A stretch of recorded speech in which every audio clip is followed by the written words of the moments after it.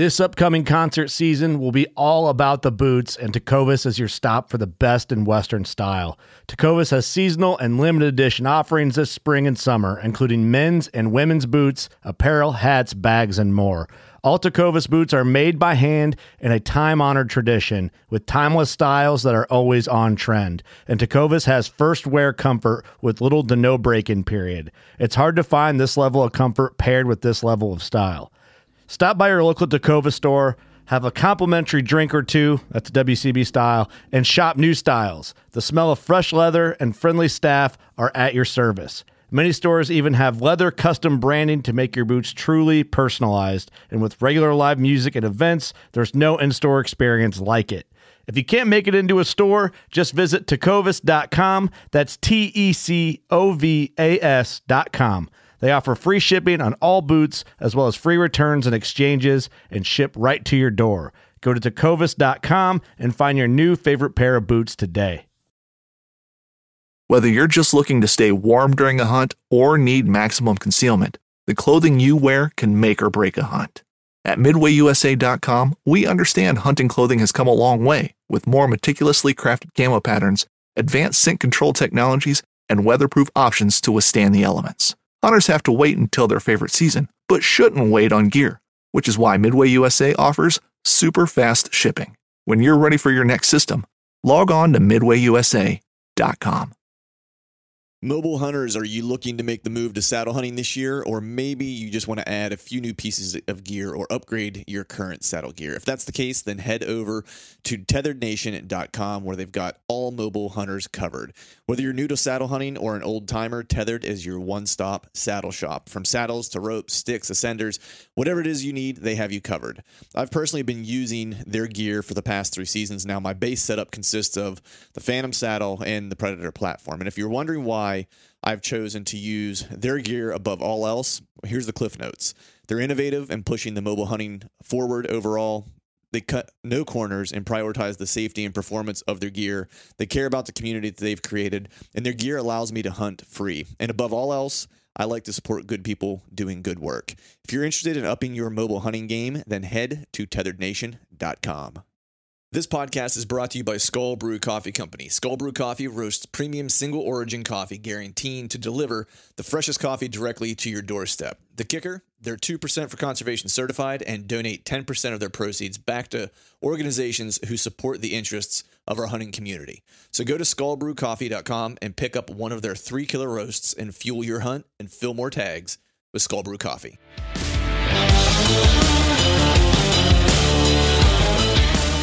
Welcome to the Truth from the Stand Deer Hunting Podcast, brought to you by Skull Brew Coffee Company. I'm your host, Clint Campbell, and you're listening to episode number 233.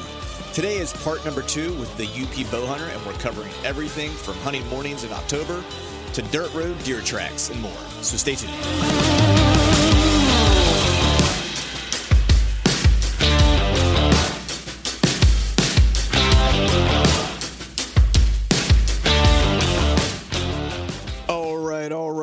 What is up, everyone? Happy Wednesday to you. Hope you are doing well. Hope you are feeling fine. It is a hot one out there today. Man, I hope all you cats out there listening didn't have, of course, I'm recording this on a Sunday. We actually had our first farmers market kind of weekend of the season this weekend with Skull Brew Coffee Company. And it was a toasty one. And the only thing I could think of that was, look, I like being in the deer woods as much as the next guy, hanging trail cameras and stuff like that. But this was one weekend that I was glad that I was not out doing that. I was glad that I got out a little earlier, got my truck cameras up. I still have a few of them that I need to get out, unfortunately. So I am going to have to bear some of the heat. Some of the hard to reach places, though, I actually just set up cell cameras and stuff like that, so I wouldn't have to venture back in during the sweltering summer months into some of those harder to reach areas. Most of the ones I need to hang now are probably some of the, none of them are too terribly easy, I guess, but the easier of the bunch to get hung.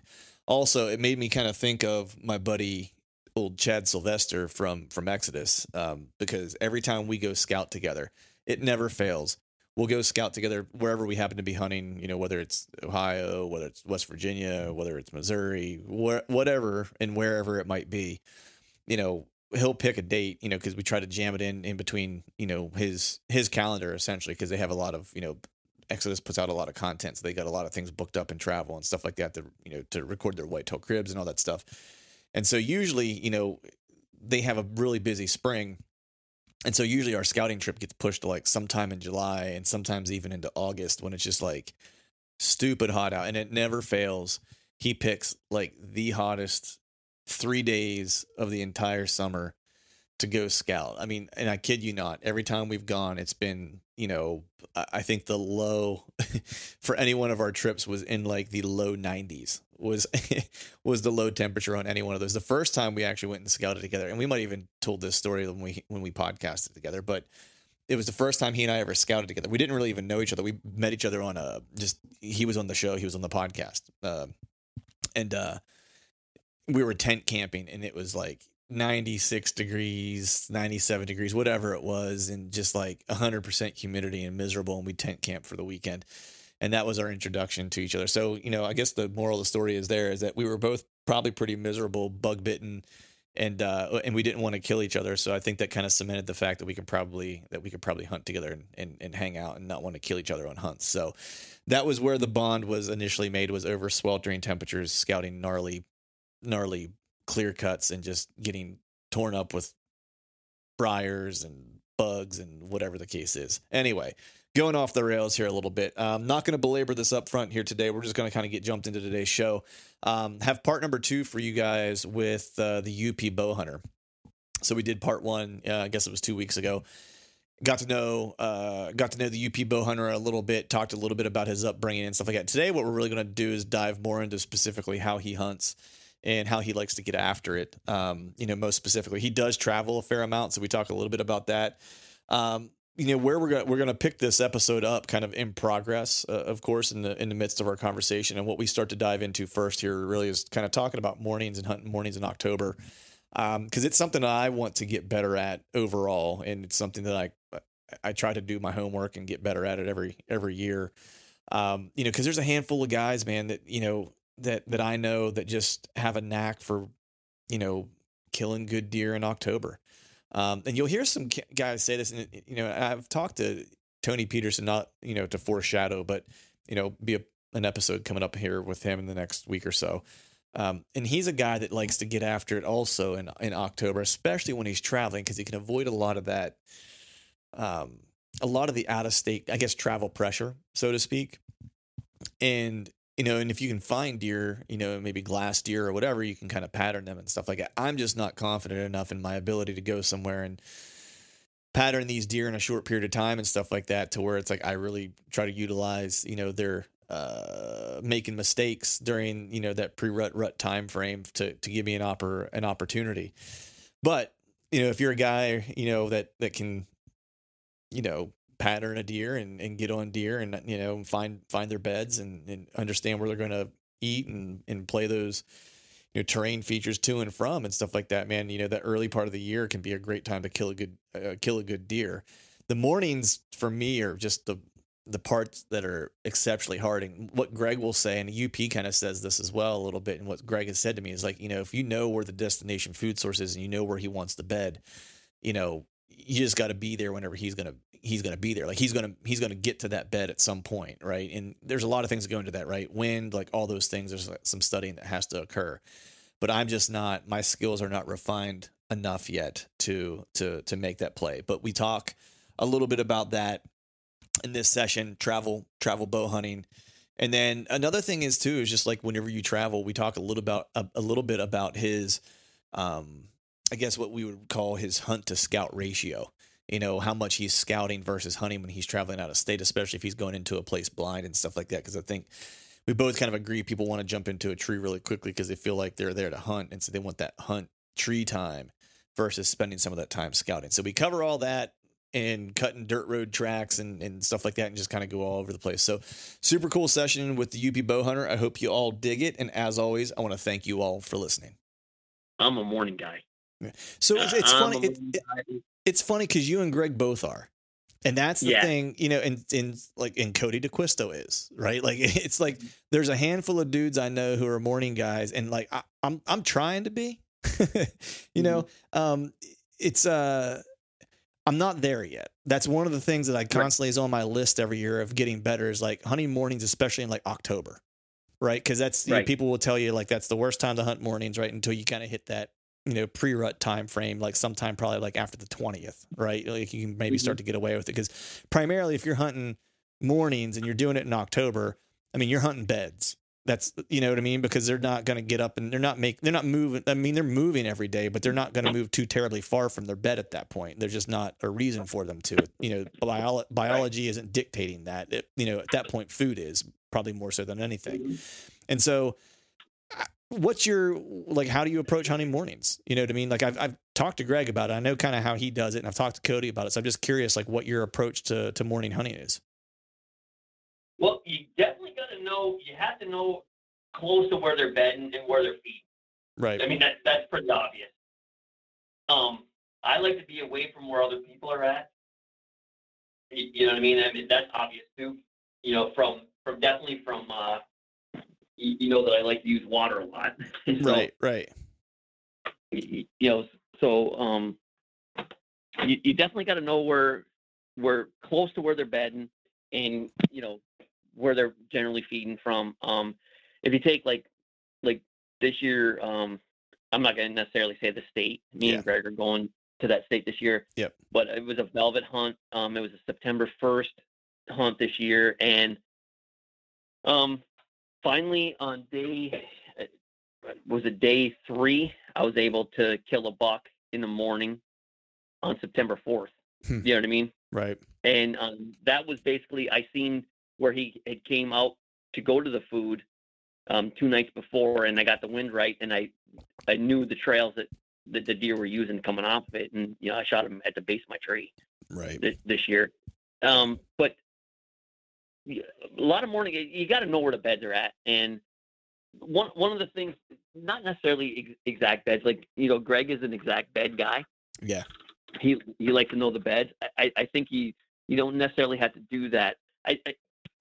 For me, I don't have to. Mm-hmm. And I think a lot of it has to do with when I first started like getting away from people and trying to find places where other people weren't at. And this is, I guess it's kind of cliche these days. It really kind of is. But when you start seeing 3-year-old and 4-year-old and 5-year-old deer that are coming back to their beds and it's 8 o'clock, 8:30 in the morning in the middle of October, or even late October or early October, and they're actually coming back to their bedding areas, then you're doing something right. Right. You know what I mean? You can blame it on the moon one day here and there. I know the hunting beast always had morning hunting days where the bucks are going to be late coming back to their bed. Right. But if you're on pressured property, it doesn't matter what the moon phase is. You know what I mean? Like they're going to be in their bed before sunrise if it's really, really pressured. So if you're getting into an area and you're finding areas, you're paddling, you're working harder, and you're crossing water, and you're getting into areas and you're seeing bucks at 8:30 in the morning, you're shooting deer 8:10 in the morning and stuff like that on a Saturday morning, you're in the right areas. You're doing all the right things. Right. Does that make sense? No, it totally makes sense. And that's the one thing I think, that I did Greg and I did a podcast after we did it, but we did some scouting together, and he was making fun of me because I was like, man, I can never find beds. And I was literally saying that to him while I was standing in a bed. It's like, so, I think a lot of times I was looking for beds that were way more defined than I should have been. Right.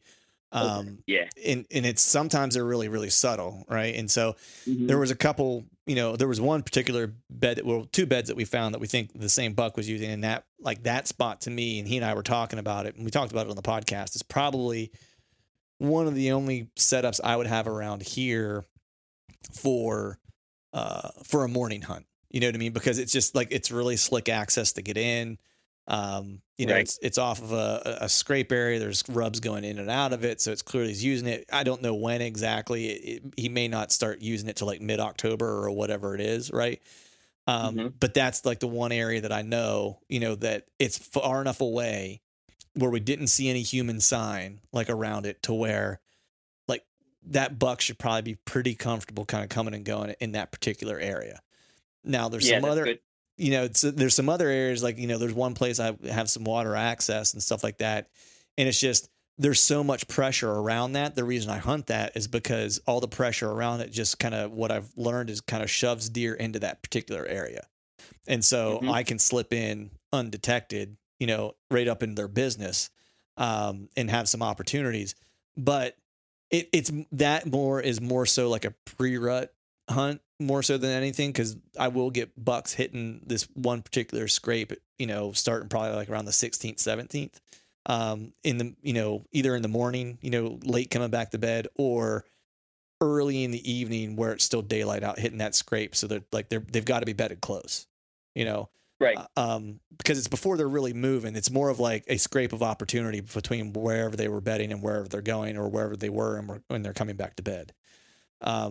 So those are probably the best opportunities I have. But it sounds like you're right. Greg wants to find like the bed. It's like he'll hunt the bed. It sounds like you're hunting, and that goes back to the Dan days. You know what I mean? Yeah. What Dan preaches. You know what I mean? It really does. Is it any different if you're hunting? Is it any different I was just gonna say, is it any different? Do you have a different approach if you're hunting, say, Jersey, your home state, right, where you're maybe using water access, or and then maybe you're traveling to, I don't know, Ohio, and you're hunting, hill country or something like that. Like, is your approach to mornings any different because potentially your access is going to be different, or is it always kind of the same regardless of what the setup is? If I'm traveling, like we've hunted Ohio, we hunt Michigan, different parts of Michigan. I've hunted Connecticut and Maine, and here in Jersey, and stuff like that. But if I'm traveling and I have the week, it's a totally different kind of thing than when I'm hunting home. You know what I mean? Home, I've got some winter scouting in. Most of the time when I go out of state, I don't have a lot of scouting unless it's like, been multiple years in that area. Like Ohio, we hunted Ohio a couple of different years. So we hunted basically the same big chunk of forest. And we had an idea from the year before, but we went in blind the first year. Right. My buddy killed a 154 incher. And like I said, we all work together, you know what I mean? Right. On those things. And I mean, we're individually hunting, you know what I mean? But we're working together. And, my cousin owns a printing shop, and he prints us out this big, huge tablecloth. It was a map of the area. It was so sweet. We'd sit around drinking beers around the campfire with headlamps on, and on the picnic table, and like, where are you going? Like, I seen this here, you know what I mean? At night, and just it was awesome. Ohio we had good years out there. Nice. But yeah, I mean, when you're going to a state and you have a whole week, like no distractions, I mean, dude. Yeah. Like if you're not seeing some deer, unless it's like really hot weather or something like that. I mean, yeah. If you got a few years under your belt and you're not seeing deer, you know what I mean? Like, you should probably be scouting more to get yourself in deer. Right. So when you go, you know what I mean? But I'm just gonna say, so when you go on trips like that, like say you're going to a new piece, right, out of state, going to a new piece, what's your hunt to scout ratio? Like, do you get there and you just spend like the first 2 days scouting? My brother is generally with me, and like I said, that guy he wants to jump in a tree the very first night. I'll tell him, like, dude, we're spending 2 days, at least 2 days, like learning roads, access points, you know what I mean, and walking and figuring things on a 8-day hunt or a 6-day hunt, like, or a 5-day vacation with the 2 weekends on either side, kind of deal, like a 9-day hunt or whatever you want to call it. Yeah. Like, we are spending Saturday and Sunday scouting, and he's basically up by Saturday night. Yep, I see what I need. I'm getting in a tree. I'm hanging a tree stand. And I'm like, no, dude, we got to have options. You know what I mean? Like, so I like to scout. I like to scout a couple of days. Mm-hmm. You know what I mean? Yeah. With our group, we have about 5 or 6 guys. I got cousins and brothers and Navy buddies, and you know, and just a bunch of buddies that are all bow hunters that we generally hunt together a lot. And you know, basically we're all trying to help each other out, and a lot of times we'll drive around together. You know what I mean? And just get a lay of the new land, and just try to, hey, this is what I seen on the, everybody, hey Todd, let me see your pins, Right. and what do you got on X? You know what I mean? And we'll go over that stuff a lot of times. Like I'll show those guys, hey, these are all the things that I'm looking at. Now you guys can look at all these ones, but these 3 here are definitely ones that I'm going to. So you guys figure Right. your own out. But Right. you know what I mean, kind of deal. And sometimes they pan out, sometimes they don't. You got to be on the ground. Right. But I don't necessarily like to spend too much time on the ground, because I think you're screwing yourself up. I really do. Like Right. Clint, I love to go in and hunt when I walk in. Right. You know what I mean? I really, really do. You know what I mean? Like if I go in there those first few days, and we've never been on a piece like that place in Ohio the first year, we never were on it before. We got there Saturday morning. We drove through everybody drove from all different Michigan and Connecticut and Jersey, and we all got there and got camp set up in the morning, Saturday morning, and then we were all scouting. Mm-hmm. And we drove around. We put like 3 men in a truck and stuff like that, and just go around and scout. Like, I like that, I like this, I'm getting out here, hey, drop me off here for a little while, I'm going to take a walk up on that ridge, meet me back here in an hour and a half at this little dam right here, or whatever. Mm-hmm. It just trying to get a lay of the land. And like I said, we all were in deer. We didn't all see the deer that we wanted to shoot. My buddy the first year did. He shot that big 200-pound 154 incher. And he had a bigger one that came in before that, but just a little bit too far for a shot. We were dealing with that year. We were dealing with really hot weather. It was like 79 degrees for most of the week. That's rough. Yeah, it was. Actually, the following year was the same way. It was really weird. I mean, my feeling is when you go out of state, when you travel somewhere, especially if you've never been there before, if you're seeing deer, like, you're winning. Like, yeah, that's kind of my opinion. But I'm curious for you, because I'm probably very similar to kind of how you approach things. Like when I go to a new area, and Missouri was an example of that. The year before, Iowa was an example of that. You just kind of walking in and trying to figure it out on the fly. I'll typically start. I follow very much a John Eberhart method. Truthfully, like whenever I do that kind of stuff, where it's like I'm probably going to go in like as it's cracking daylight, because I want to be able to see. I don't want to miss anything. Yeah. And I'll just scout. I do a lot of great light stuff. Yep. Yeah, and so I'll just scout until I find some type of sign, like we were kind of talking about earlier, where it's like you get a gut feeling, and as soon as I hit that, I'm like, all right, I'm setting up, and it might take me till 30 minutes before dark to find it. You know what I mean? And I'll set up. And so like what I'll do is I'll end up like leapfrogging. I call it leapfrogging, where it's like I'll set up there that night. If I found something decent late, look at the weather the next day, and if I got the right wind to get in there, for entry, and to hunt it effectively, I'll leave all my stuff there, go back there, hunt that in the morning, because now I know how to get there in the dark. So I can get my morning hunt in, and I'll sit there till 9:30, 10 o'clock. And if I don't see anything, then I'm down and I'm moving, trying to find my next spot. And I'll do that for several days until I get kind of what you're talking about, which is like, now I've got options, that I know that there's deer in these areas because I've found sign, and so now I can hunt them accordingly.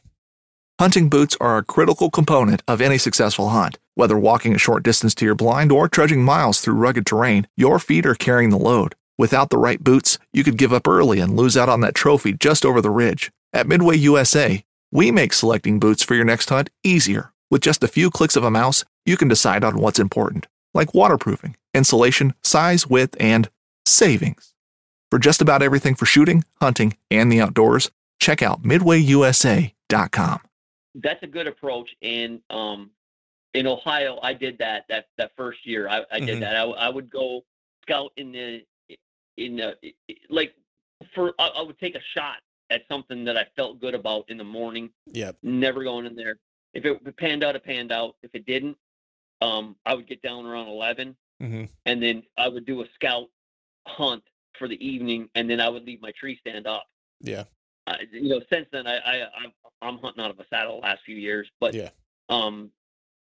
But yeah, no, leave your stuff right in there and then hunt the morning right in the same exact spot. Yeah. If you feel that it could be an evening or a morning spot and you didn't see nothing in the evening, you have nothing to lose the next morning to go right back to the same spot. That's just it. To me, that's a really good approach. Yeah, that was just it. It's like I didn't have. If it's not paying by 9 o'clock in the morning, the following morning, yeah, get the heck out of there and set everything and get on something different. Yeah. So whenever you're hitting these spots, man, what kind of sign are you looking for? Like, what do you want to set up on? For me, just like the way I am, it's like like for example, Greg loves him some rubs. You know what I mean? Like he will hunt the shit out of a 2-way rub line. Like me, it's like I typically don't. Like I'm more the guy that's like I'm looking for like a hammer scrape area, and maybe depending on the deer density and stuff like that, it may not be a hammer scrape area. It might be a good scrape for that particular area that's like in bedding cover, licking branch, and just feels right, where maybe a couple things are coming together. That's more my style. I'm just curious for you, like when you're out there scouting, you're kind of looking around, man, like what are you looking for? Like what sets off your spidey senses and says, okay, yep, this is it. So a new piece that you're not familiar with at all. Right. Yeah. The very first place the first thing that I'm looking for, and it's very basic, but I'm driving dirt roads and I'm looking for big tracks crossing roads. You know what I mean? That's going to be my starting point. That's going to be my start. And if I see that and then you see the direction of it and you kind of figure, okay, was that last night? Was that, like, where's he going? Where's that big track going and where's it coming from? You know what I mean? They try to figure things out. Backtrack it or go which way he was going or go back which way he was, whatever way. And if you can find another set of tracks going back and forth or 2 sets of his tracks going across over the last couple of days, you know what I mean? Yeah. That's very basic, but it's a lot of people may not know that. But yeah, I'm going to start with that kind of stuff. Right. I'm going to go looking at those pins that I dropped from just regular e-scouting. Mm-hmm. And then when I get into those places, if they look, my spidey senses are tingling, you know what I mean? And I get in there and I'm seeing runs and I'm seeing scrapes. A lot of it has to do with weather. If it's raining or it has been raining and that scrape has been freshened or it hasn't been freshened and it is raining right now, and it looks like it's definitely a scrape that's been opened more than once. It's not just like a frustration scrape or whatever you want to call it, just the time of year, a 2-year-old scrape, you know what I mean? Where he's just opening up a scrape just for whatever reason. Right. Like if it's like a permanent scrape there and it hasn't been opened. I mean, man, you really got to think about, if the rain's going to break here in a couple hours or, I should probably be around the scrape or, I personally, when I find sign, I don't need to go a whole lot farther, Clint. Right. You know what I mean? Like, I really, really, really, the thing that I worry about the most, I mean, first I worry about which way the wind is coming and the thermals and all that stuff, but I worry about my ground scent. I mean, that's almost number one. You know what I mean? Like, nothing's going to screw you up more than walking across your sign that you think the deer is going to come to you to, and you know what I mean? Like, you're 20 yards from, he's going to hit your ground scent before you ever get a shot at this guy. Right. You know what I mean? So when I walk into a place and I'm coming up on sign and the sign, everything is just like, oh, this is feeling good here. This is feeling really good. And I see this and I see that. I seen the tracks down below, down the road, and the trail he was on is coming up here, and I've seen his tracks coming up this hill or this run here, and all of a sudden, boom, there's a scrape and there's rubs. You know what I mean? If I keep going, am I walking past it? Am I putting my ground scent in there and I'm just screwing it up? Like, why am I doing this? Right. You know what I mean? Like, if you overwalk it, you're going to kill it, and it's not going to be a good hunting spot to me. Right. You know what I mean? Yeah. I think a lot of guys over scout do sometimes. You know what I mean? Like, yeah. And they'll go too far. Like, you walk past the sign to try to get the better sign, and you actually screwed up the sign back behind you because you walked through it all. Yeah, I've been guilty of that in the past. It's funny you mentioned that because that was probably one of the big learning experiences for me. Was once I stopped walking past, like it's partially fear of missing out, right? FOMO, right? Mm-hmm. People have that fear of like, what's over the next ridge? I'm guilty of it, and right. But it's okay, in my opinion, to be guilty of it when I'm scouting because it actually is the thing that makes me walk further and check more stuff, right? But during hunting season, when I'm hunting, and it might even be a place that I'm familiar with and I'm just, not sure where all the signs being laid down. Maybe it's not exactly where it was last year and I need to kind of figure out where things have kind of moved or whatever the case is. A lot of times I used to kind of walk by sign thinking that there was something better. And oftentimes what I had walked by was actually the spot.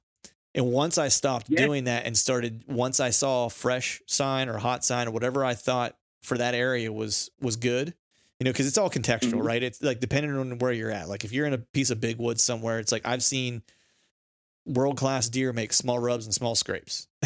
You know what I mean? And know that they're there because I have trail camera data that tells me that they're there, and so you have to be able to kind of understand what you're looking at in context of where you're at, where you're hunting. Right. And so first I think you have to know that, and you can find that out whether, try to make some friends that live in the area and they don't have to tell you like where they're hunting or whatever, but just qualify what you're seeing, validate it.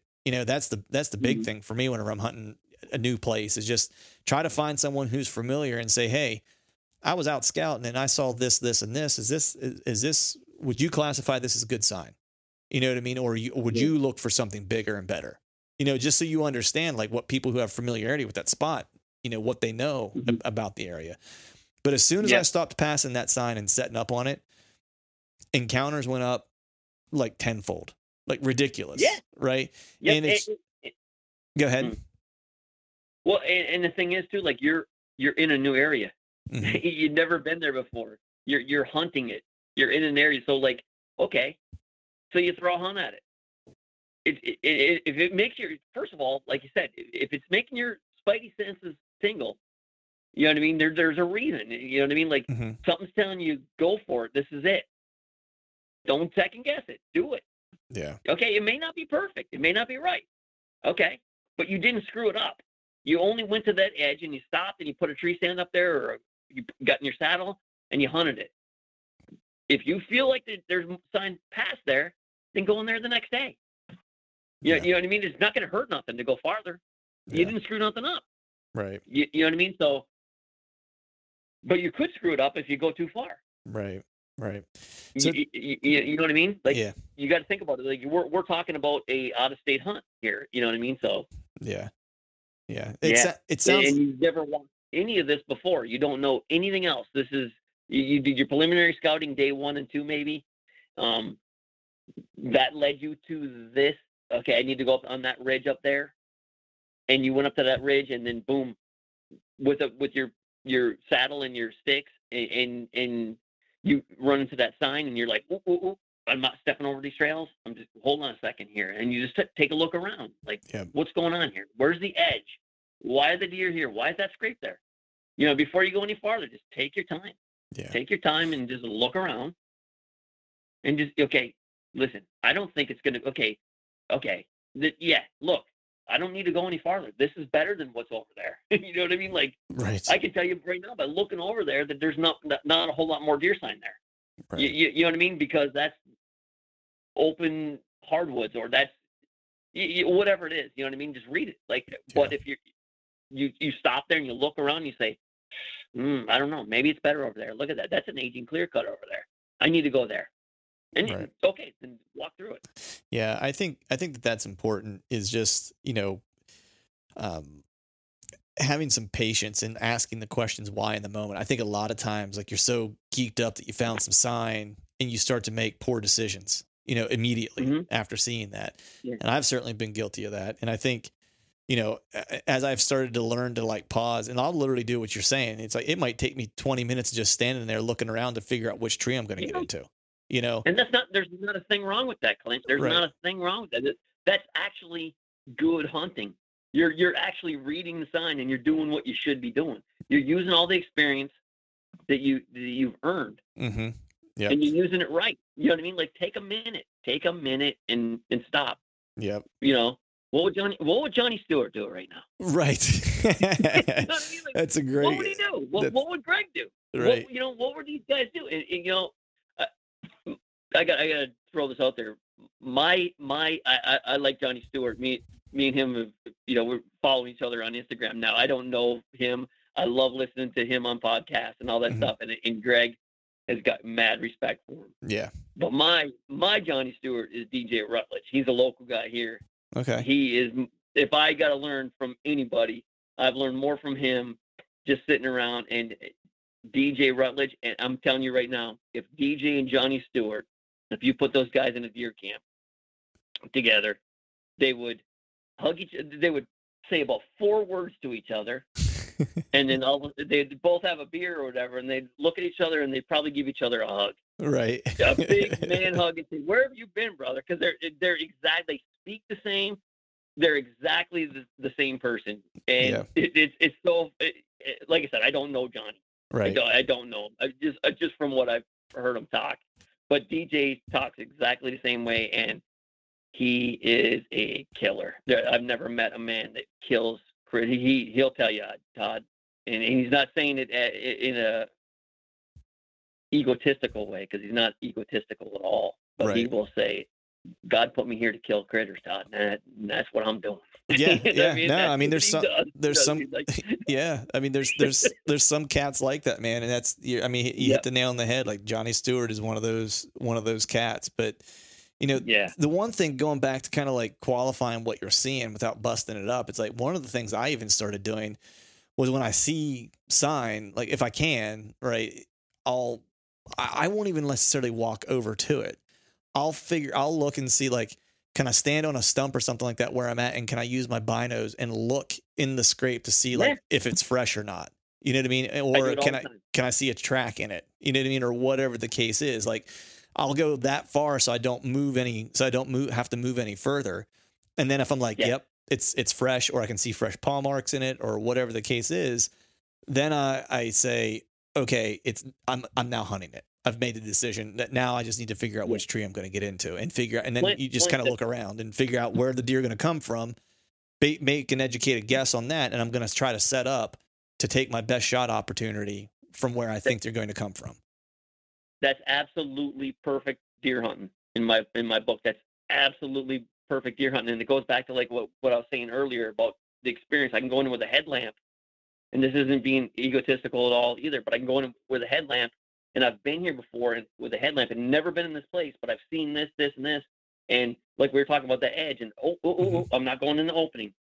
I'm going to cut back into the woods downwind of where, you know what I mean? Yep. And then cut back over to a good tree that's on that opening, on that edge. Mm-hmm. Yeah, you know, and that's what that's about. That's about not going in there and contaminating the area you expect deer to come through. Right.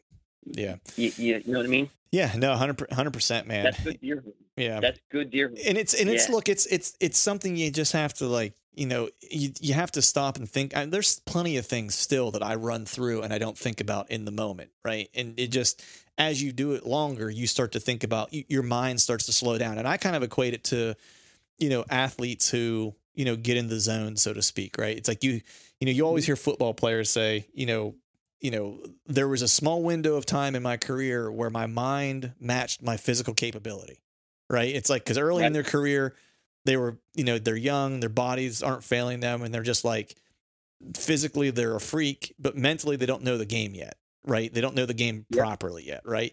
And then they hit this point of their career where it's like, they're almost as smart as they're going to be, and they still have enough physical capability that the game slows down for them. And that's like the peak of their career, right? And then on the backside of their career, they know more about the game than they've ever known, right? And know exactly what they need to do, but their body won't allow them to do it anymore, right? And so they have that small window of like where everything kind of comes together for a moment. And to me, that's kind of how I think about like my bow hunting journey, right? And not that like I'm going to be over the hill or anything like that, but that the game slows down for you the more you do it. And you'll hit these different moments. At least it's been that way for me, where different things start to click. You know what I mean? And it slows down for me. And the big one for me was when I didn't have to think real hard about wind and thermals anymore. When I could walk into a spot and kind of knew what was good, and I knew what was roughly going to happen. You know what I mean? Like I knew what my prevailing was. I knew what my thermals were going to do at different times of the day. So that means this is how that deer is probably going to use it. And this is probably where I need to be set up. Right. And so, you know, and I understand that now and it clicks for me. The part that I'm still not great at, that Greg is really good at when we were scouting together. It's like he sees something and he immediately had 3 trees picked out. And he was like, where would you set up? And I was like, maybe this one. He was like, you know, and it's like, and so I was looking around and I finally like looked and I was like, okay, I was like, maybe that one. He's like, that's one of them, you know? And I was like, oh Jesus, man. I was like, I didn't know you had 3. I was like, I got 1. I'm good with that one, you know, but he had already picked out 3 scenarios that he could potentially set up in. Right. And he's really looking for back cover and, you know, and all the things that I'm kind of looking for, but he just sees it differently and more quickly than I do. Do you kind of, is it the same for you? I mean, can you kind of like pick out your setups and stuff like that? And what are you looking for in a tree setup? So things have changed a lot for me in the last 4 years because I switched over to traditional. This could be my 5th year. Okay. So I went from like a 60-yard radius to a 30-yard radius in the last 4 years. And it hasn't hurt me one bit. It's actually been great. Last year I killed 3 deer and the farthest shot was 4 yards. Wow. You know what I mean? So my setup's got to be, I have to think about, okay, I want to be like 15 yards and in. You know what I mean? For me, that is a dead deer. Right. 15 yards. If it's too close, it could be a little, I got to think about that shot a little bit more than like a 15-yard shot. Right. Because I got to, you know what I mean? I got to aim low. But, yeah, so it has. But getting back to what you said, about how things just become natural for you and like the thermals and all that kind of stuff. If you really put your mind and if you really think about this, and something really came to mind here, that is basically what a 5-year-old deer is doing. Yeah. Like a 1-year-old, a 1.5-year-old and a 2-year-old deer, they don't know exactly how I should enter a place. And if I do enter here and I smell something, like where it's coming from, like a mature buck, when he comes into an area and he smells something, he knows, like, boom, like it's over in this quarter over here is where I should be looking. Right. Like, you know what I mean? Like that's where that came from. And that's experience. Deer get I think deer get the same experience that we do. You know, like you said, I don't even have to think about winds and thermals and all that kind of stuff anymore because it's become natural to me. Right. That's exactly why a mature buck is different than an immature buck. You know what I mean? On how, like, if they come down, if they come into an area or something like that, they know which way to come in, and when they come in there, oh, woof, something just hit me in my face.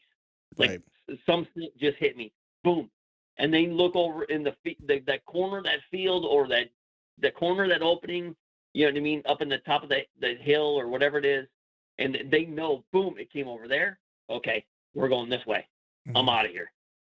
Right. You know what I mean? It's the same exact experience. I mean, humans, like you as a predator, they have the same experience as the prey. Yeah. I hope, does that make sense? No, it totally does. You know, the only thing I would say that I would add to that actually is that, you know, it happens for them so much more quickly because they live it every day. You know, so what might take me, you know, years to figure out, right, as like a guy who's hunted, you know, since he was 12, right, and some of this stuff, you know, just say like even a person that's, you know, hunted all their life and they're in their 20s, right? It's like a lot of that stuff probably doesn't, for very few. I've not met a lot of dudes who aren't in at least their 30s where like it's made sense, right? And it's probably because, you know, guys, we don't mature as quickly as women, right? It's like we have the hold my beer syndrome until we're probably about 28. You know what I mean? It's like, which is why we don't live as long, right? So you know, but you take someone who's, you know, that old, 30, right, and it finally they figure it out or whatever the case is. A deer's figured that out in 3.5 years, 4 years. You know, and like not just like figured it out, but are experts at it at that point. You know what I mean? Yeah, and absolutely. and it's because they live it every day. It's like we often forget. I think that when we're entering their world when we're bow hunting. You know, it's like we are a visitor, nothing more than a visitor. Yeah. You know, because that's their life. You know, day in and day out, and you know, it allows them to be next level with that type of stuff, and not to mention just how much more keen their senses are. You know, which is the icing on the cake, but how to use it. You know, they just they have a PhD in how to use that stuff, and we're the best that you could be at it is still only going to be a fraction of their capability and how to understand it and how to utilize it. You know, at least in my opinion, if that makes sense. But True. So man, I think I want to talk a little bit about the time of year. I always like to ask this question. I guess maybe I'll phrase it this way: what time of year do you typically find most of your success? Is it October? Is it early season? Is it November, late season? What time frame do you usually fill most of your tags? Well, if you look over my whole life, I've been hunting. This will be my 39th year. I started when I was 12. If bow hunting, if you look over my whole life, so I come from a little bit different era than you. You know, there's a lot of guys that are doing the early season stuff now and getting some early and late season stuff. In my time, you were a rut hunter. That's what we did. You know what I mean? Right. We prepared for the rut. We took our time off in the rut. We read sign. We looked for rut sign all year round. You know what I mean? Like, that's what we were. We were rut hunters. So rut hunting is what was put in our brains. Right. My mind, when I generally am scouting, I'm generally scouting for the rut. Okay. However, the last few years, I'm really digging the early season stuff. I really am. I've killed a few deer. I killed one, like I said, a few years back, October 7th. Was it October 10th in 2019, 2020? Last year, I killed one September 4th. So, and went to Michigan for the opener in October, and very, very close to killing a good buck in the first week of October. So their opener up there. I'm really kind of digging the early season stuff. I never put a lot into it. I wouldn't even take time off early. It was all about hey, I need that first week of October or November. You know what I mean? And to be honest with you, this year here, November came and I got me and my wife got diagnosed with COVID November 7th or something like that. And I mean, I was in quarantine for 2 weeks. It was perfect. I mean, I'm going to the woods. I'm staying in my own truck, paddling out in the back of a lake, and you know what I mean, and going off in the woods. I was still quarantined, and I wasn't going around people. You know what I mean? But I was burnt. But then 3 states. You know what I mean? I wasn't ready for that. You know what I mean? I really wasn't ready for that much time off, and I was burnt out. I gave up the last week of it. I didn't kill anything in November, and I was burnt. I called Greg and said, "Dude, I'm fried, dude." Right. No, dude, it's you know it's. I'm sick of watching spikes and forks walk by, and I know I see all these big tracks in here, but I'm done, dude. I'm just done. I'm not getting up in the morning and paddling back anymore. I'm done. I'm fried. Right. And I put the bow down. I mean, I didn't pick it up until right at Christmas. You know what I mean? I was done for a while, man. Yeah, man. Dude, I can totally understand, man. I've said this 100 times on this podcast, but both, my buddy Chad Sylvester and I, we both said it's some of these guys claim they could hunt every day, and I'm like, I think some of it's a little bit of BS for some folks. I think there are some guys that can, and or would, but my sweet spot is about 2 weeks straight. After that, I need a little bit of a break. I need a little recharge. Usually when I take a trip at the beginning of November and I'm gone for 2 weeks, usually when I get back, I need a couple days off. And I don't think taking some time off is bad, man. I've learned even on these travel hunts that I go do, if it's just a week, then I'm going to just power through, you know what I mean? Cause I got 6 days, 7 days, whatever it is to get it done. But if I'm out on a trip like I was whenever I was in Iowa, that it was 2 weeks, and this past year when I was in Missouri and then in Ohio, and then this year I'm going to Kansas for 2 weeks, It's like that 2-week trip, man. Like there's going to be at least 2 days during that trip where I probably won't get up in the morning and go hunt and maybe just hunt the evening and give myself like the opportunity just to kind of recharge. I've learned that like, if I don't do that, I start to make really, really stupid mistakes that in the end will end up costing me, you know? Yeah, and you're just going through the motions. You're going through the motions then. You're not making sharp. Clear decisions. Yeah. You're not making clear decisions. You're just going through the motions then. Yeah. And so I've learned, you know, over screwing some stuff up on some of these trips like that to where I'm better off giving myself you know, a mental day off or a half day off and sleep in, you know, and being sharp when I'm in the woods than I am to just grind it through because I feel like I have to. Yeah. And the thing is too, dude, like Clint, things pile up at home. We got to go. You got to take care of things. Too, you know what I mean? This is I mean? Like you're sitting in the stand. You're thinking about, oh my God, man, I really let this slip, let that slip. Oh like, yeah, I got to go home and get some things done here. Yeah, exactly. You know? So you mentioned your scouting, right? You a lot of times is, you know, you're looking at like rut sign and stuff like that, you know. And I'm always curious because we talked about the traveling and, you know, and just in general when you're travel hunting and stuff like that, you're kind of, you know, we hunt similarly in that regard. I'm curious, you know, because I've talked to people who do this two different ways, right? Some people they'll postseason scout, and it's very much they make a plan in the postseason based on what they've seen, right? And they're going to work that plan the coming year. Not saying they're going to not adapt it, right? But they're going to work that plan. They've done their scouting. They found 6-7 great spots, just making up a number, right? And they're going to hunt those spots within reason, right? They might move slightly or whatever, but those are the kind of the designated areas that they think that what they've learned tells them is where their opportunities are going to be. I've also met guys, you know, and I probably fall a little bit more on this camp where I do my postseason scouting and I get a good idea of like what's going on in an area. And then I'll run some trail cameras and validate maybe the deer that are around and stuff like that.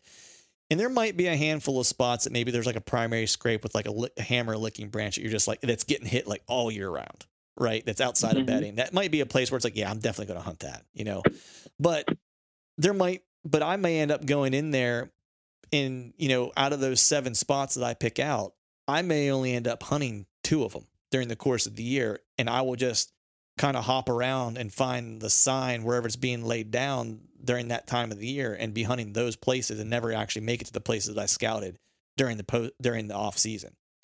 So what's your approach? Like how much does your postseason scouting dictate your hunts for the upcoming year? Well, if we're talking local or if we're talking, let's go local for this one. Okay. So for local, I mean, it means a lot. It means a lot, especially, for local hunting. The postseason, I don't necessarily go into a lot of places that I'm familiar with. So I try to expand my horizons a little bit locally in the wintertime. So for the most part, I'm looking for things and I'm going to mark them and I'm going to, you know, how do I want to say it? I'm going to put it in my Onyx. And then those are going to be waypoints on the days on Friday nights when I'm sitting here and I'm planning where I want to go, depending on the weather, the wind, where I've hunted, and you know, tomorrow morning specifically, where I'm going to go. I got till noon tomorrow morning, and this is my hunt for the week. I'm going to utilize those pins then. That's basically what it is. It's going to be scrapes, rubs, and you know, beds, those kind of things for that. Right. If that makes sense. It's going to go in my library. It's going to go in my map. And I'm going to, like, I sit here on Friday night. If I got out of work a little bit late or whatever, and I come in here and I start getting my things together and I start looking at weather. Okay, the wind's going to be doing this, and this. Okay. Let me look at Onyx. Okay, got that spot. Yeah, but I've been in there 2 times. You know, I've been in that. I've paddled back in there 2 times this year already. I don't want to go in there anymore. Here and there and this and that, and you start putting together a plan for the next day. But all those pins that you got on your maps are all places that you can go. unless something is really, really super hot, like you know what I mean? Or I found the sheds in there. Mm-hmm. You know, I got a lot of sheds. I find a lot of sheds. If I put something like that where I know there's an absolute monster in there, and I know, well, he was in there in the wintertime. He had rubs. You know, it looks like his, you know, he's got rut sign and winter sign in there. I mean, this dude is living in there. You know, you put a plan together. Like I think I should be in there in October. Mm-hmm. I should be in there late October. You know what I mean? You start. That's really all that the postseason is for me. Is just I do a lot of shed hunting. I'm marking scrapes and rubs and beds, and it all just goes into my map. You know what I mean? And all that really is, that map is really just a log. Right. Really, you know what I mean? That I can draw off of when I'm making a plan on a Friday night. Right. And I think no, it totally makes sense. And I think one of the things that you mentioned that, you know, is, you know, I think is important, and it's something that I do too, is you mentioned when is a particular deer, or when are the deer that you would like to kill using that spot, right? Like that's that's the ultimate part, right? Is figuring out when they're actually going to be there, right? Because, you know, and one of the things I use to do that is trail cameras, right? Like if it's a new piece to me, I'm going to put trail cameras up on a bunch of scrapes and stuff like that. And then I'm going to watch and see, or if I find beds, I'm going to put them close to beds, and I'm going to find and see when are the deer using this scrape. Is like a lot of times you can tell if it's a community scrape, it's being hit all year round. Like those are gold mine, right? But when does it really turn on? Like I want to know what that date is, because I'm probably not going to hunt it until then, right? It's like, and I want to know what those time frames are. If a deer is living in an area, right? It's like, well, then, yeah, it's like you try to figure out when is he most consistent in those spots, and you know, and you want to hunt them, you know, accordingly to that. I guess let me ask you this way: say you have a killer spot, right? Mm-hmm. And say, you know, there's a big deer in an area, right? And say you have some like data, whether it's been an encounter a year ago or maybe some trail camera data that says, you know, he's likely in this area. Let's just say October 15th is when he starts to be a little bit more consistent, right? Mm-hmm. And say, you know, but you know he's in there often, and you've got the right wind, you got the right weather, and it's a Friday, and you're like, oh, I'm going to go hunt him this weekend, and it's the 10th, right? Because I got the right conditions. But you're walking in, and when you're walking in there, you find a hammer rub that is on a tree that is as big around as your waist, and it's up to your neck. And there's a scrape that was just pawed like 3 yards away from it. Are you passing that and going to where the deer you want to kill, where you think he's spending a lot of time, and maybe it's a half mile away, or are you setting up on that sign you just saw? I'm going to set up on that sign. I'm not going to go in there and bust all the rest of the stuff. I mean, that's right. To me, that's easy. Okay. To me, I'm not going to go bust up stuff. And depending on how far you're saying it is from the new stuff to where he was at, it could be him. Unless there's, so yeah, it could, you know, unless he's got some unique points on his brows that would, you know what I mean, or bases or something like that would have been, you'd been able to tell on the rubs or whatever. But Right. Okay. I'm not walking by that plant. Okay. Are you? And I wouldn't either, man. I'm just curious. Yeah. Because there are certainly, you know, folks who get married to a plan and they're going to work their plan, you know, because they think that their postseason scouting has told them what they need to know. And look, plenty of people kill deer that way every year. You know what I mean? So I'm not going to poo poo their approach if it's working for them. You know, I'm always just curious. Honestly, their postseason planning and their postseason scouting has really actually worked if they walk in halfway in and they hit that sign. Yep. It still put them in a good spot. You know what I mean? Yep. Like they walked in there and, oh, well, maybe I'm not going 2 miles in, I'm only going a mile in, or maybe I'm only going 3/4 of a mile in, whatever. Right. But I did walk 2 miles in there in the wintertime. But dude, I got to hunt this first. Like, especially if this is 2 different bucks. Let me try killing this dude first. Right. Right? Yeah. You know what I mean? I always got the other guy to fall back on if they're 2 different bucks.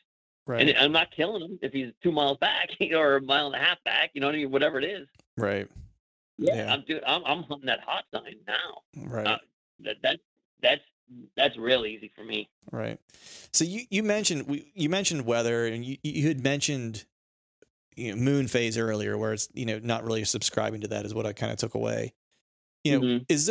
Are there specific, what's your, weather conditions that you're looking for? Is there, like, some guys are really into, I know Chad, my buddy Chad, because he runs so many trail cameras and stuff like that. Yeah. Like, he started creating kind of spreadsheets of wind data, based on like trail camera pictures that he's getting, and looking at the historical wind data to get wind speeds to see when deer are moving on particular parcels based on wind speed. And he's actually found some stuff that's pretty interesting, where he's finds some consistency with deer in this particular area that like to move more often in a specific kind of range of wind speed. And so I'm always curious if there's like, are you a big believer in barometric pressure? Or is there a wind speed that you kind of prefer? Like, what's your take on some of that stuff, and what do you like? Well, I think the moon, the funny thing is, man, I've always kind of believed in the moon for feeding times and all that kind of stuff, and activity times. But then there's sometimes that it's just like, it should be perfect, and it's not. Mm-hmm. You know what I mean? But yet a lot of times when you're driving around and you look out in the field and it's 11:30 in the morning, and you look at you hurry up and look at your watch real quick, and you look at your app, and you're like, yeah, dude, it's freaking perfect moon time right now. That's why they're there. You know what I mean? Like, what's the other? You know what I mean? But then other times it's not. I don't know if there's a whole lot of consistency with it. I think for hunting, I think if it's close to the morning, the sunrise and the sunset, I think you can try to utilize it a little bit. Right. The only thing I really think about wind that much is a 10-mile-an-hour wind. To me, like the 8 to 12-mile-an-hour wind, when you have those winds, they're generally consistent. Right. Especially like in November, when the leaves are starting to fall and stuff like that. If you have a 10 or 12-mile-an-hour wind out of the northwest, that's a solid straight wind, and you don't have a lot of backflow and variables or anything like that. It's generally straight northwest all day long when it's 10 miles an hour or a lot. But when you talk about you talk about like different wind speeds and all that kind of stuff with data and stuff like that, there's been plenty of people that have written about that in the last 30 years. Yeah. About different winds and stuff like that, about, if when you're 15, you're just lay down. Right. A lot of people say that. I don't necessarily buy that, but there's been a lot of stuff written about that. I mean, you got to think about it. Like, I'm 51 years old. When I was growing up, what we had was, we had a couple of VCR tapes and magazines is what we had to go by. So we believed everything that we read. You know what I mean? Like, that we believed that stuff. You know what I mean? Like, these guys knew what they're talking about. Now you start to find out, like, well, these guys didn't know anything more than any of us. Right. You know what I mean? But they were trying to make a living off of writing. You know what I mean? And so they had some hot thing that they thought they could sell, and Yeah. You know what I mean? We didn't have the information that we have now. Yeah. Back in those days, we did not.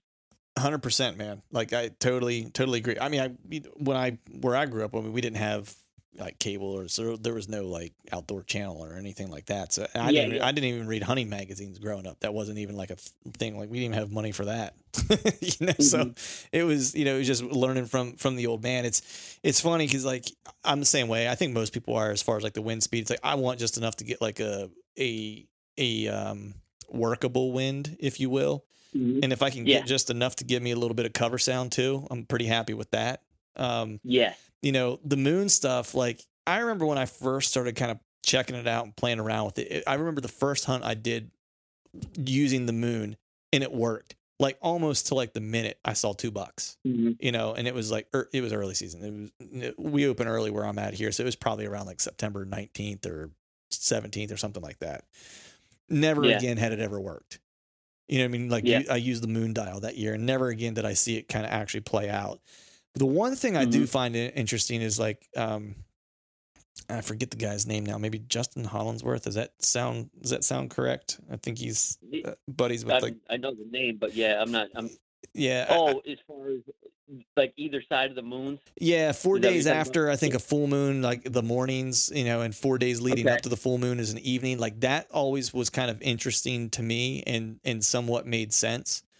But I haven't kind of played around with it enough. Like this year was really probably the first year that I really paid attention to it. And if I'm not mistaken, I think that fell like close to the rut, like close to Halloween, if memory serves. So I wasn't sure if I was like, I think it was like, there's a bunch of activity in general because it was right around the time frame where they're going to really start ramping up their movement. Clint, over the years, I've listened to everything that you can possibly imagine, and I'd love to say that there's some sort of magical taboo for it, because it would be great if there was, but there is not. Right. Yeah. You know what I mean? There really isn't a whole lot of magical taboo. There isn't. You just got to get in there and you got to go learn from the deer and go and do what you got to do. You know what I mean? And you got to be kind of, they can't smell you, and they definitely can't smell your ground scent. You know what I mean? That's one thing. I can control all the other things. When they smell your ground scent, there's no rubber boots, there's no sprays, there's none of that crap on the ground that works. You know what I mean? When they come across your tracks, you're done. And if we start thinking about like what you say, your dog goes crazy when it gets close and it gets downwind and it starts throwing its body language. That's the same exact body language that you see deer do. Dude, you know what I mean? Like, it's funny you say that, because that was like and I subscribe to a lot of the same stuff that you kind of, that you do as well, as far as like my scent and stuff like that. But, it was watching a dog work like that and get downwind of something and be able to work it like that. And then, and I play the wind, when I hunt, and I try to have like the best entry and exits that I can based on wind and stuff like that. But it was just watching him work, and then made me stop and think about his nose is a fraction of what a deer's nose is, right? And if you think for a minute, like, I don't think anything on the market will beat his nose.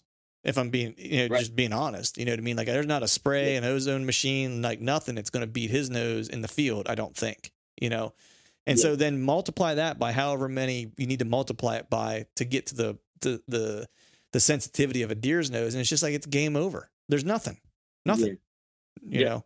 So real quick though, I have an ozone unit, and I've been running over the last 3 years. Mm-hmm. In 2019, the deer that I killed, he was probably a 4-year-old buck. He was a 9-pointer. Mm-hmm. And he came in, it was about the wind. Let me see. The wind was northwest. It was about 7 miles an hour. I was a little bit higher than him in elevation, probably about,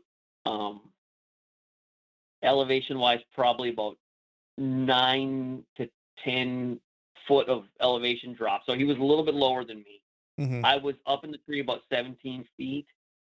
I had ozone unit running. There was a smaller buck. It was a 10-pointer, but it was a little bit tighter rack. Came through first. They were going to bed, and their beds were right there, downwind of where I was at, right downwind of where I was at. He started to do like a dog would do, like the first deer that came in they were running partners. I seen them 10 days earlier, about 50 yards to the north in the morning hunt. I cut in downwind of where they were, a little bit south of it, and got in there and got set up in a smaller pinch point where I thought they were going to be bedding. I didn't know where they bedded. It was a completely new piece. It was the second time I hunted it this morning here. The first morning, they busted me in the tree. It was my second time in a saddle, and I didn't know exactly how to set up, and I screwed the whole damn thing up. But anyway, that's another whole thing. Right. But redemption 10 days later, I came back in there, had an ozone unit running. It was only 7-mile-an-hour winds. They came in from the north, and they cut in, and the wind was northwest. They got into like my southeast in this pinch point. The first buck came through. I was like, oh shoot. He come through, and he started to do the, like, I'm getting ready to bed down thing. You know what I mean? Mhm. Like a dog would kind of do. And all of a sudden he kind of stuck his nose in the air a little bit. And he was just like, he kind of whiffed it. And he was just like, didn't get spooked, but he was like, it was enough that he said, I'm not bedding here. Right. And he was the lead deer. He was a little bit smaller than the deer I shot, and just kind of walked off. Like, we're going to go hit the other bed. Right. The next buck came through after that, and he was at 17 yards. Longest shot I've taken with traditional, and boom, stuck him. I don't know if he was going to do something different, but that first lead deer that he was kind of relying on a little bit, the ozonics kept it. To me, in my opinion, the ozonics made it so he didn't at least blow out of there. Right. And I didn't get a shot at either one of them. You know what I mean? Yep. And I've had other deer, mature does and small bucks get downwind of me and just kind of like stick their nose in the air and not know exactly what it was, and then just keep walking. Right. I don't know, like, mature deer, like 5-year-olds and 6-year-olds, what they would do, but I can tell you right now that those 2 4-year-olds, the first one, he just kind of like stuck his nose in the air and was like, I'm not bedding here. Right. Yeah, and we're gonna work off to the next bed. You know what I mean? Like, I don't feel like we're gonna get killed here, but we're just not gonna bed right here. You know what I mean? Kind of deal. And I think that's what some products can do, is they can buy you 3 seconds. You know what I mean? To get an opportunity, right? Where otherwise you may not, right? And so I think that's what they're capable of. Because I ran one for a season, and I had similar experience to you, where it's like I had some, you know, in my experience, I had some younger deer get downwind of me, and it fooled them for long enough. You know what I mean? Or, you know, and maybe, you know, I didn't drop milkweed at the moment, and maybe if I would have, maybe the current was going somewhere else, and maybe it was just my wind that was beating them at that point. You know, I don't know exactly, but I did use it, and I did see a similar effect. The other thing that I've had happen though too is that without a whole lot of wind, I had it pull basically at the bottom of my tree, and I've had deer come in and just kind of be like, whoa, there's a lot of something here. I'm going to get out of here. You know what I mean? Where like it actually spooked them, like the unit itself spooked them, you know? Because it wasn't my ground scent, because they weren't there yet. You know, they didn't get there to where I kind of accessed the tree. And the only thing that could have been possible was that they were smelling that, you know, ozone or whatever that was pulling at the bottom of the tree that was just super saturated, you know, and they were like, whoa, that's weird. That doesn't seem right. Too much of something. Yeah. Too much of something. Yeah. Whatever it was too much of something. And so I just ended up, like, what I do like it for is cleaning my clothes in between hunts. I use it religiously for that. Okay. You know, it's like for sure, you know, it's like that's 100%. I use it after every hunt, you know, especially when I'm on those travel hunts and can't wash my clothes or anything like that. You know, it's, you know, that's what I'm using. But I stopped carrying it just in general, because I was like, I don't know if it's buying me enough. And, you know, all the encounters that I've had since, it's like I've actually had better encounters, you know, and so I was just like, I've thought about selling it. I've thought about selling my ozonics, but a buddy of mine, not DJ Rutledge, but another buddy, Steve, he swears by it, and this guy is a killer.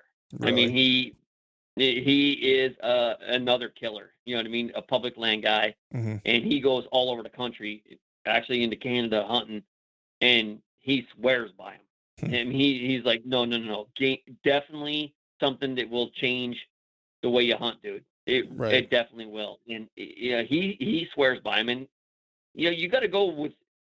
Sometimes you got to go with what experienced guys will tell you. Yeah. And that's one of the reasons why I bought it, because I thought, I'm hunting with a recurve now. I got to get as close as I possibly can. You know, the $450 on this whole setup, is it could it buy me a yard or a few seconds or whatever? You know what I mean? I bought it. Yep. And has it changed anything? I don't think I would have killed the 9-pointer in 2019. I really don't. Right. I think they would have both spooked. You know what I mean? But yeah, and that's the other thing too, man. It's like confidence in your gear, man. So say that it doesn't work at all.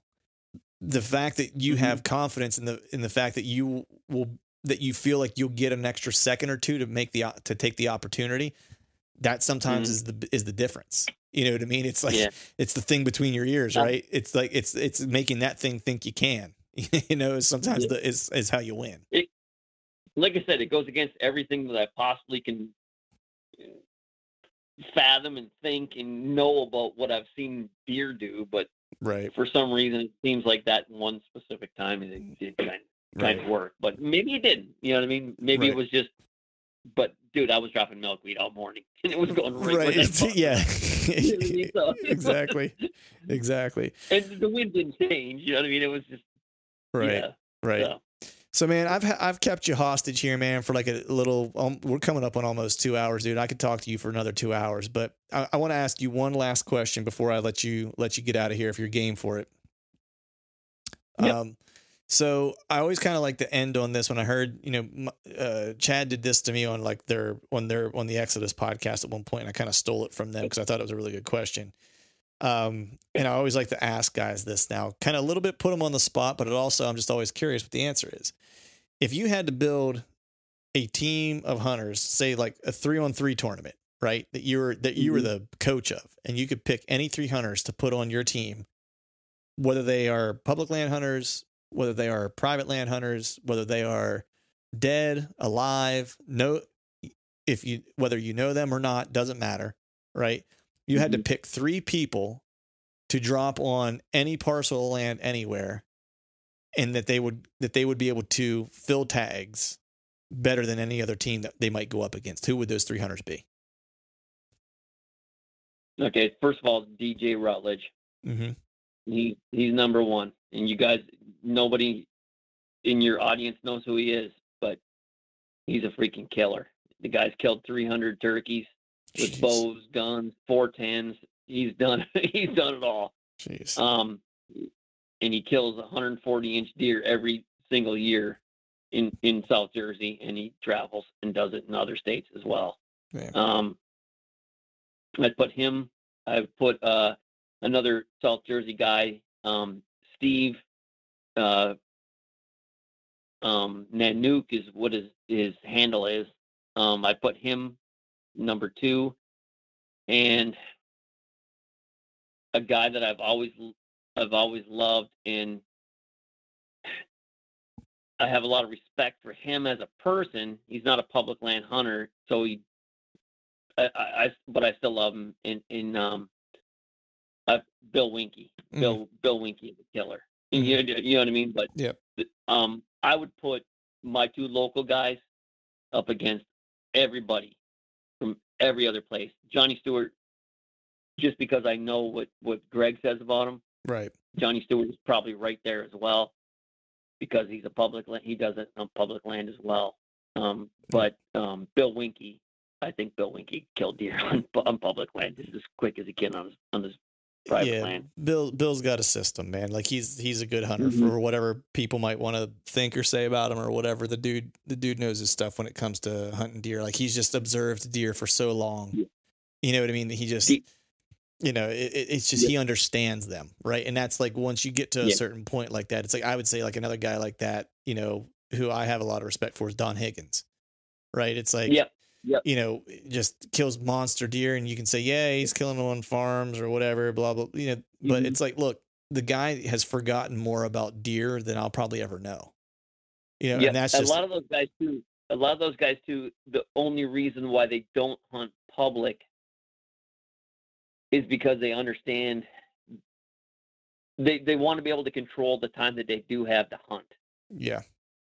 You know what I mean? I'm not going to say that, you know what I mean? Like the guys that do hunt public all the time, all of us that do, we have to deal with it every single day. Yeah. And the stuff that and Bill, I think in this year, Bill is learning a little bit more. He's hunting handshake stuff because he sold his farm and stuff, his big farm and stuff like that. He's learning a little bit more about it.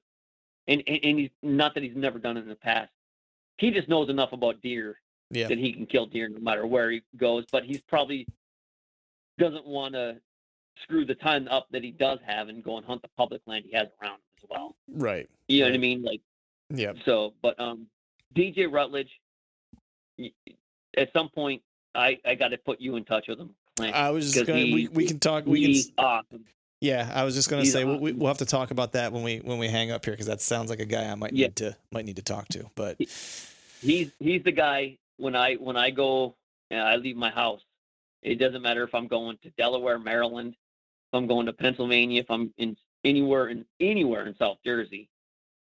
I'll send him my pin on the area that I'm going, because he's the only person that will ever be able to find me if I die out there. You know what I mean? Like, right. I send him, seriously, I send him pins and say, dude, I'm paddling back in here. You know how hunts go. This is where I want to be, but if things change, I'm going to be somewhere in this swamp. Right. You know what I mean? And he, okay, no problem. Just send me a couple updates throughout the day, so just in case something happens. Right. You know what I mean? He's a duck hunter, and you know what I mean? Like, he could be there in South Jersey. He could be there in 40 minutes. He'd find me. You know what I mean? Right. Like, that's how much confidence I have in DJ Rutledge. He is a freaking killer. Nice. So, well, awesome, man. Well, I appreciate you coming on the show, dude. We'll have to do another one with me, you, and Greg together. We'll have to get together sometime and hang out and do one in person and chop it up and maybe hit the timber or something together one of these days. Yeah, that'd be great. Awesome, man. Well, I appreciate you coming on, brother. You have yourself a good night. You too. Thanks, Clint. All right, folks, that is a wrap for today's show. I'd like to thank all of you for listening. And if you haven't yet, please head over to iTunes and leave us a 5-star rating. And hell, while you're at it, head over to YouTube and give us a sub there too. I'd be super appreciative if you'd be able to do those two things for me. And before I shut this thing down, I need to give a big shout out to our partners who continue to help us make this podcast possible. Tethered, Exodus Outdoor Gear, Skull Brew Coffee Company, and Maven Optics. And until next time, we'll see y'all.